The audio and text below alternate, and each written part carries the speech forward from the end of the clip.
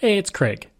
I just wanted to let you know that you can listen to Canadian History X early and ad-free on Amazon Music, included with Prime.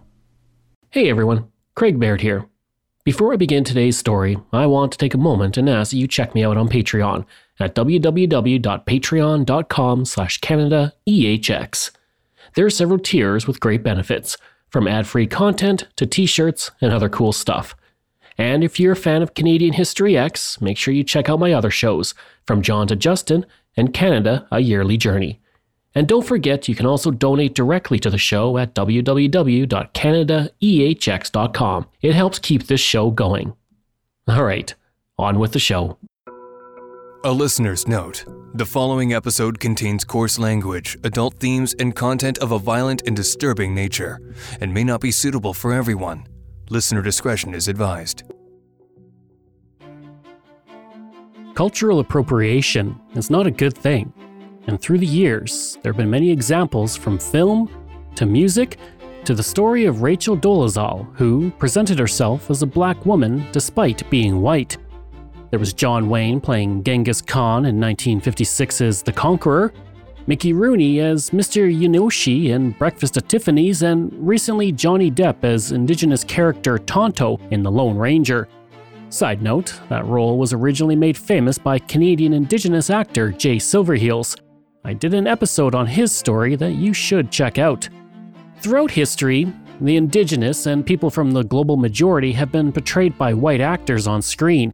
And in 1999, Pierce Brosnan appeared to be the latest to step into the appropriation spotlight. So should we lump Mr. Bronson in with the others I've already mentioned? No, because Pierce Brosnan was not playing an Indigenous person. Before John Wayne, Mickey Rooney, or Johnny Depp, there was Archibald Delaney, the man who called himself Grey Owl. I'm Craig Baird, and this is Canadian History X.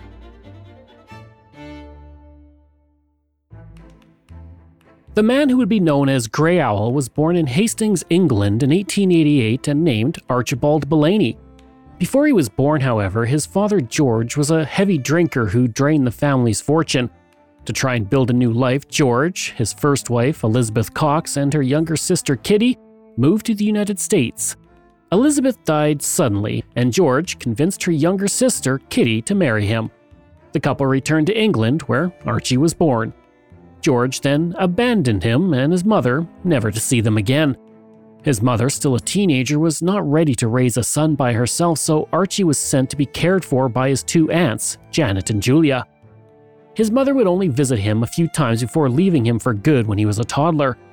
Archie was abandoned, and that loneliness stayed with him for the rest of his life, no matter how much the aunts cared for Archie and loved him.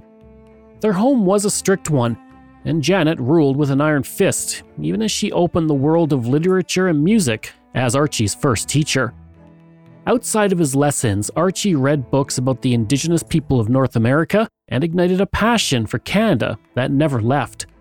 He was also deeply interested and fascinated by wildlife. Janet, despite her strict nature, let Archie keep snakes, mice, and rabbits on the top floor of the home. And when he was about 5 years old, his father sent him a miniature Mexican ranch set, and he spent hours pretending two of the figures in the set were his father and himself working together.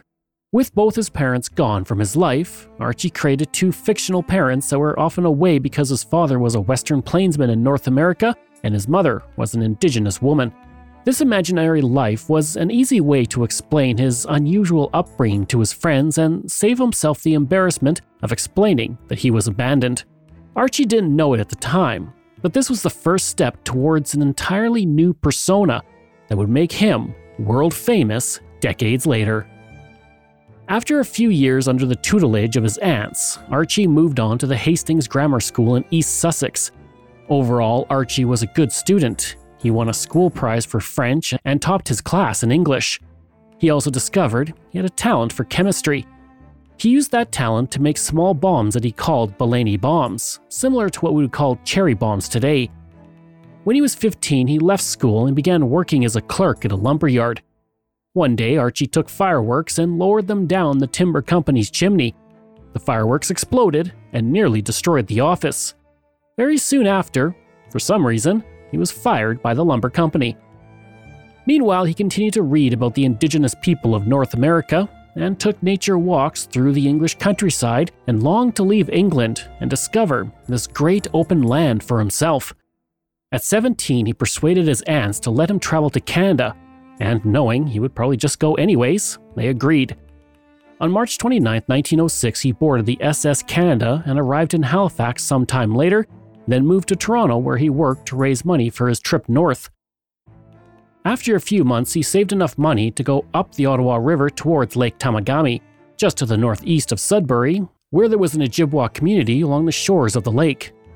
He had spent his whole life reading about the indigenous people, and now Archie was finally going to be in an Ojibwa community. He began to work as a chore boy at the Tamagami Inn, where he met Bill Guppy, who taught Archie how to use snowshoes and basic trapping skills, a skill that Archie never forgot. In the community, he also met John Aguna, an Ojibwa man, and Archie was welcomed into John's family, and John's niece Angeli taught Archie to speak Ojibwe and gave him lessons in canoeing.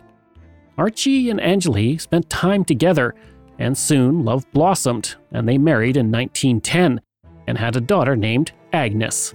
After his marriage, Archie started to take on more of an indigenous persona. He dyed his hair black and darkened his skin with henna to appear indigenous.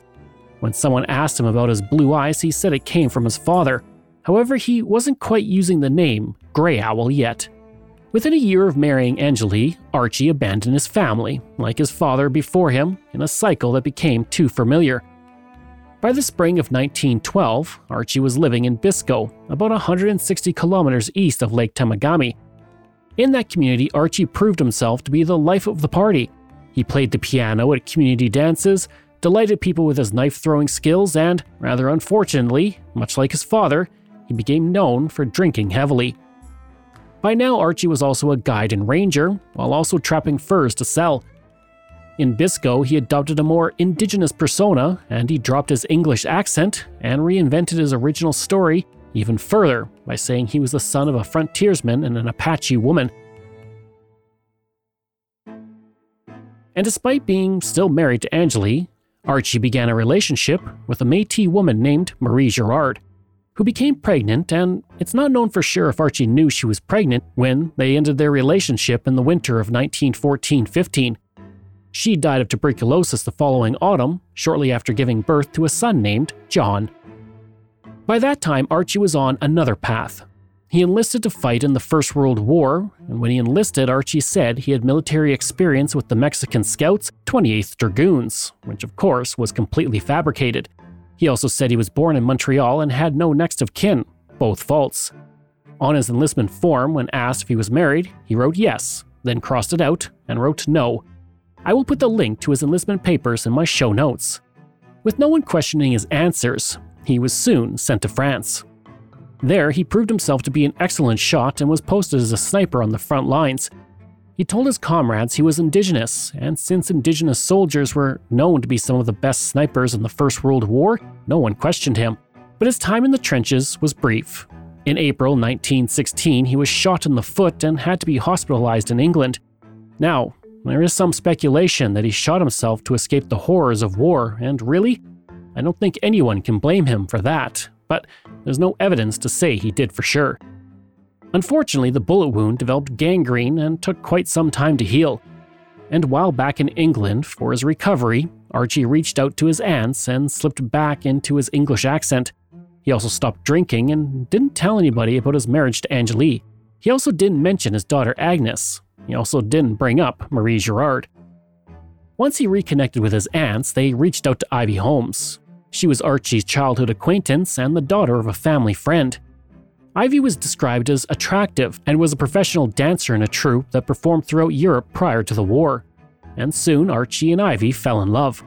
They married in late 1916 when Ivy agreed to move to the Canadian forest and leave her dancing career behind. Archie went first because the First World War was still raging and wives could not travel on ships with their husbands to Canada, likely because of the danger of U-boats in the North Atlantic. Archie left England on September 19, 1917 with a promise to send for her as soon as the war was over. Ivy never saw Archie again. For everyone keeping track by this point in the story, Archie had accumulated 2 children whom he abandoned and had been married twice without ever getting divorced. Eventually, Archie did write to Ivy to tell her he was already married, and in 1922, she filed for divorce on the grounds of bigamy. Archie may have left the front lines, but he didn't leave the war behind. The horrors followed him back to Canada and stayed with him. Today, he would have probably been diagnosed with post-traumatic stress disorder, but back then the only option was to push the feelings deep down, to try and ignore them, or drown them with alcohol. Adding to this ever-present misery was his foot, which never healed properly and left him with a slight limp for the rest of his life. Possibly looking for the comfort of the familiar, Archie went back to Angeli shortly after his return to Canada, but left soon after and found his way back to Biscoe. His drinking was getting worse, and in Biscoe he met Edith Langevin, the legal guardian of his son John. She refused to allow John to meet Archie because she was revolted by his drinking and didn't want that in John's life. Now, it's possible that Archie's life would continue to spiral into the bottle were it not for an Ojibwa family. The Espagnols allowed him to stay with them on their trapping grounds, but he wasn't allowed to drink while he was with them. And for several winters in the early part of the 1920s, he lived with them where he mastered the Ojibwa language and learned more about their way of life. His drinking declined and remained so for several years. In 1925, Archie returned to his wife Angeli. This time, they were together long enough for her to become pregnant with another daughter, but when Flora was born in 1926, he once again left. One reason could have been Gertrude Bernard, an Iroquois woman who had agreed to spend the winter trapping with him in Quebec. Archie told people that he and Gertrude were married and neglected to mention that although he was in his 40s at this point, she was a teenager when they met. Archie gave Gertrude the pet name of Anahirio, which means pony. And although she was Iroquois and was raised in Mattawa, Ontario, she had little knowledge of living in the bush or trapping. And trapping at this time was not easy. Gone were the days of big money and fur trading, and the very symbol of Canada, the beaver, was on the brink of extinction. Coveted animal fur populations had been depleted through unregulated trapping. Archie taught Gertrude how to trap and live off the land, but when he caught a mother beaver and left the 2 beaver kits behind, she pleaded for the mother's freedom. He refused, saying they needed the money. She continued, and to his credit, Archie listened and went back the next day to adopt the kits. It did not take long for Archie to bond with them as he saw the beavers were affectionate and intelligent beings. And from then on, he vowed never to again trap another beaver. While with Gertrude, Archie began to use the name Grey Owl. And while I don't condone pretending to be Indigenous, it's important to note that with Gertrude's encouragement, Grey Owl started to write about conservation using the knowledge he had gained from the Ojibwe. At around this time, Grey Owl reconnected with his mother, Kitty, after she reached out to his aunts, and for the first time in 3 decades, mother and son were on speaking terms. In his letter, he described life in the backcountry, leaving Kitty entranced. She wrote to Country Life, a magazine in London, asking them to publish his writing. They agreed and quickly commissioned an article from Grey Owl. That first article was published in 1929. A year later, he wrote another article for Forest and Outdoors. And after an excellent response to his first article, Country Life asked him for a book which was released in 1931 as The Men of the Last Frontier, authored by Grey Owl. In the background note in the book, the publisher stated, his father was a Scot, his mother an Apache Indian of New Mexico, and he was born somewhere near the Rio Grande 40-odd years ago. As for the name Grey Owl, he chose it because as a child he often imitated the hooting of the bird. He added that his parents had been part of the famous Wild Bill Hickok Western show and had toured England. He said he was born in Mexico when his parents were touring there. His book argued that trappers were swarming the forests in increased numbers to find beaver pelts due to the scarcity of the animal. He wrote that the only way to save the beaver was to have the forest be free of trappers. Now, this was during the Great Depression, when money and work were hard to come by. Arguing for the conservation of beavers was against the common belief at the time. In the book, he also took aim at the government and the logging industry, arguing that they worked together to present a false image of forest preservation while clear-cutting huge swaths of land. The Canadian government also soon took notice of Grey Owl. The Dominion Parks branch began to publish his stories, and a film about Grey Owl and his pet beaver was made. The goal was to provide a living argument for conservation. And upon its release, the film received a great reception, and in the spring of 1931, Dominion Parks branch made him the conservation officer and caretaker of the park animals at Riding Mountain National Park in Manitoba, and used him to increase tourism. After 6 months, Grey Owl and Gertrude were transferred to Prince Albert National Park in Saskatchewan because it was a better habitat for their beavers. And that's where his daughter Shirley Dawn was born, and where he wrote his next 3 books. While living in a log cabin on the shore of a lake in the park, Grey Owl wrote, raised his family, and tamed another beaver. That beaver could travel in and out of the cabin thanks to an underwater tunnel, and Grey Owl wrote and published his books, and their success spawned short films that depicted his life in Prince Albert National Park. And these films made him famous in England, and he became a star. But even among his new friends, he is never too busy to see Grey Owl, who often comes around for a visit. His familiar call, or the slapping of his paddle on the water, is a welcome sound which always brings his little brother flying to meet him. He knows full well that there will be some favorite tidbit of human food for him in the bottom of the canoe. Some morsel which will remind him of those happy days when he was growing up in the Grey Owl household. But this time he can't stay very long. These are busy days in the beaver colony.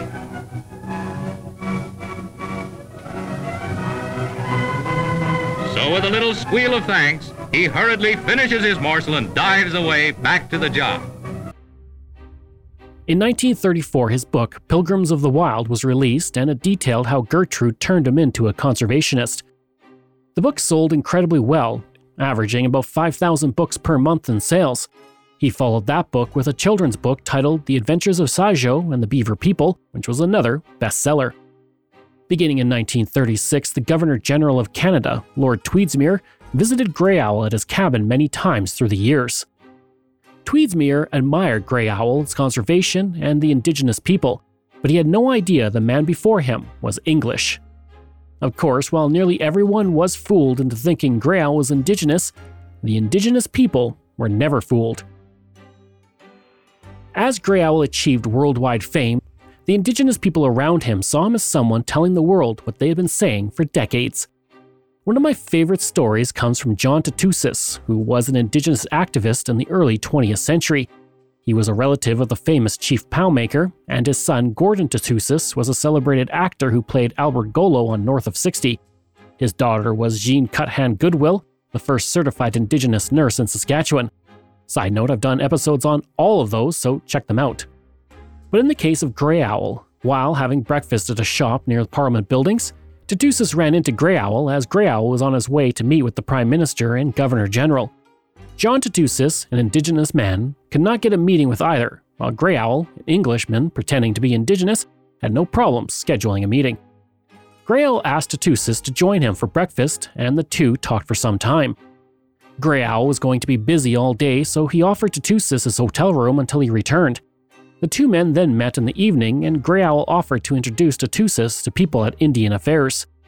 Unfortunately, Tatusis was unable to meet any senior officials, and those that he did meet were very dismissive of him. Grey Owl and Tatusis parted on friendly terms, and later Tatusis said that he knew Grey Owl was not indigenous, but it didn't matter, because he saw that Grey Owl was an ally to the indigenous cause. During the winter of 1935-36, Grey Owl and Gertrude toured England, where he was called a modern Hiawatha, referencing the legendary Iroquois leader who co-founded the Iroquois Confederacy. The trip lasted for 4 months and was extremely successful. Throughout the tour, Grey Owl preached the message that humans belong to nature, nature does not belong to humans. And during his speeches he said, "I want to arouse in the Canadian people a sense of responsibility they have for the North Country and its inhabitants, humans, and animal." Some newspapers did question Grey Owl's indigenous identity, but in an offhand way, not because of how he looked, but because they were suspect of an indigenous man who had, in their racist views, elegance. When asked about it, Grey Owl simply stated it was racial prejudice.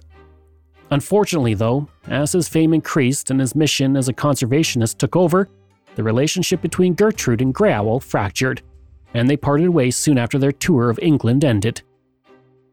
By now, Grey Owl's drinking was getting worse, and on the ship back to Canada, he drank so heavily while only eating onions that he was constantly sick. And then, upon his return to Canada, his fame exploded. In Ottawa, a famous portrait was taken of him by Yusuf Karsh. Karsh was one of Canada's greatest portrait photographers and was well known for his photo of Winston Churchill.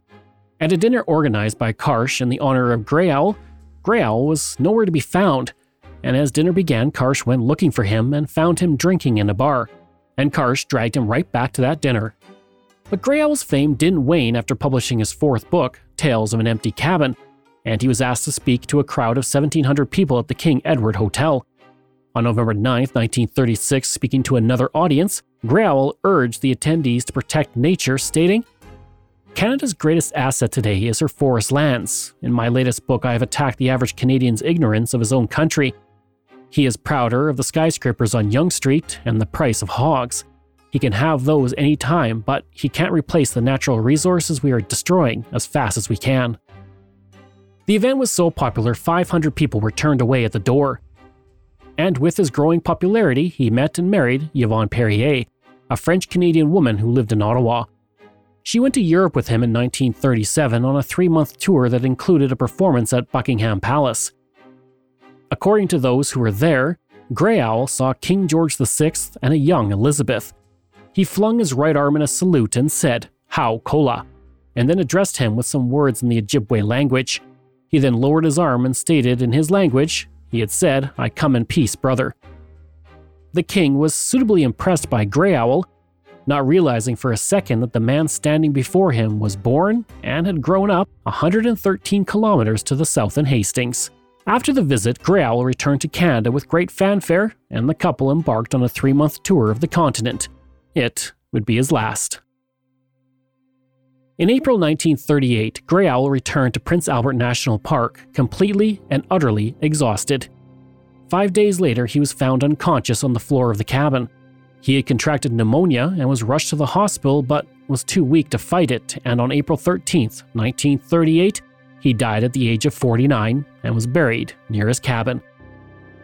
As news spread, he was eulogized in newspapers across the Western world and was called, quote, "the most famous of Canadian Indians." Then, a bombshell dropped. Upon hearing of the death of Grey Owl, Angélie, his first wife, went to the media. She not only told them that he had been legally married for 3 decades to her, but that the man they called Grey Owl was not Indigenous. He was an Englishman named Archie Bellany. Newspapers did their own detective work and before long were able to corroborate Angélie's account.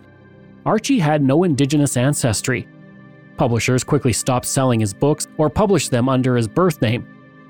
Angélie was also able to prove that she was the illegitimate wife of Grey Owl, and she inherited most of his estate, which was estimated to be between $1 to $5 million at the time of his death. After being abandoned several times and left to raise their 2 kids while being completely ignored by Grey Owl in his writings and speaking tours, she seemed to have got the last laugh. Yet, we still talk about Grey Owl today, and most don't even know his English name.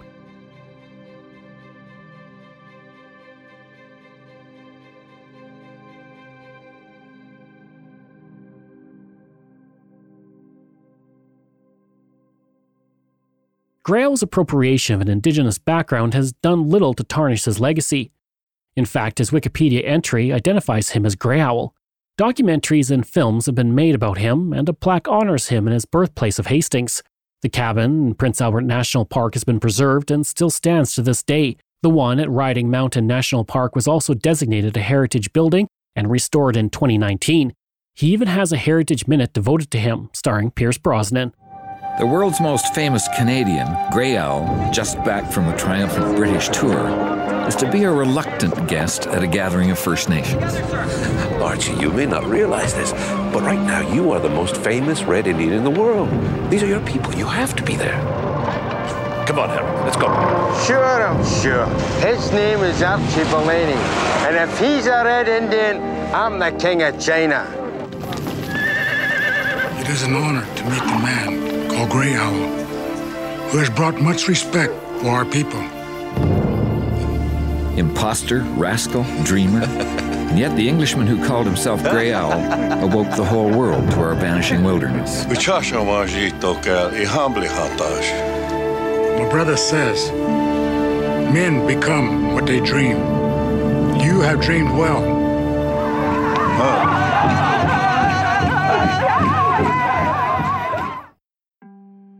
Pierce Brosnan, of course, played Grey Owl in the 1999 movie about him. It was directed by Richard Attenborough, who saw the real Grey Owl speak in the 1930s with his brother David. David Attenborough went on to become the most famous wildlife expert in Britain and possibly the world.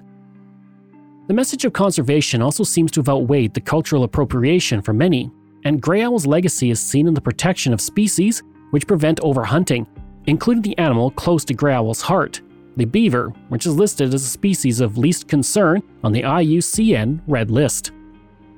Now I will end this episode with a quote by Grey Owl about his love for nature's creatures. The feel of a canoe gunwale at the thigh, the splash of a flying spray in the face, the rhythm of the snowshoe trail, the beckoning of far-off hills and valleys, the majesty of the tempest, the calm and silent presence of the trees that seem to muse and ponder in their silence, the trust and confidence of small living creatures, the company of simple men.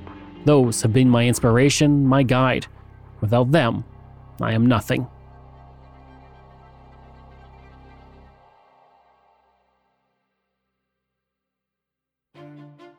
I hope you enjoyed that episode and our look at Grey Owl. Next week, we're looking at the anti-Asiatic riot of 1907. Information from Canadian Encyclopedia, Biography, The Canadians, Wikipedia, BBC, Library and Archives Canada, Virtual Saskatchewan, Northern Ontario Travel, and Canadian Icon. This show is researched, produced, and written by me, Craig Baird, with the help of Dila Velasquez. Audio production and design by Rosalind Kufor. If this is your first time listening and you like what you heard, please take a moment and give us a 5-star review to help other people find these amazing stories. And there are so many for you to sink your teeth into. If you enjoy this podcast, then please check out my other podcasts, From John to Justin, Canada, A Yearly Journey, Pucks and Cups, and Canada's Great War. We love hearing from you, so if you have a show topic you want me to cover, email me at craig@canadaehx.com or stop by my website and social media. I'll include all of those in my show notes. Until next time, I'm Craig Baird, and this is Canadian History X.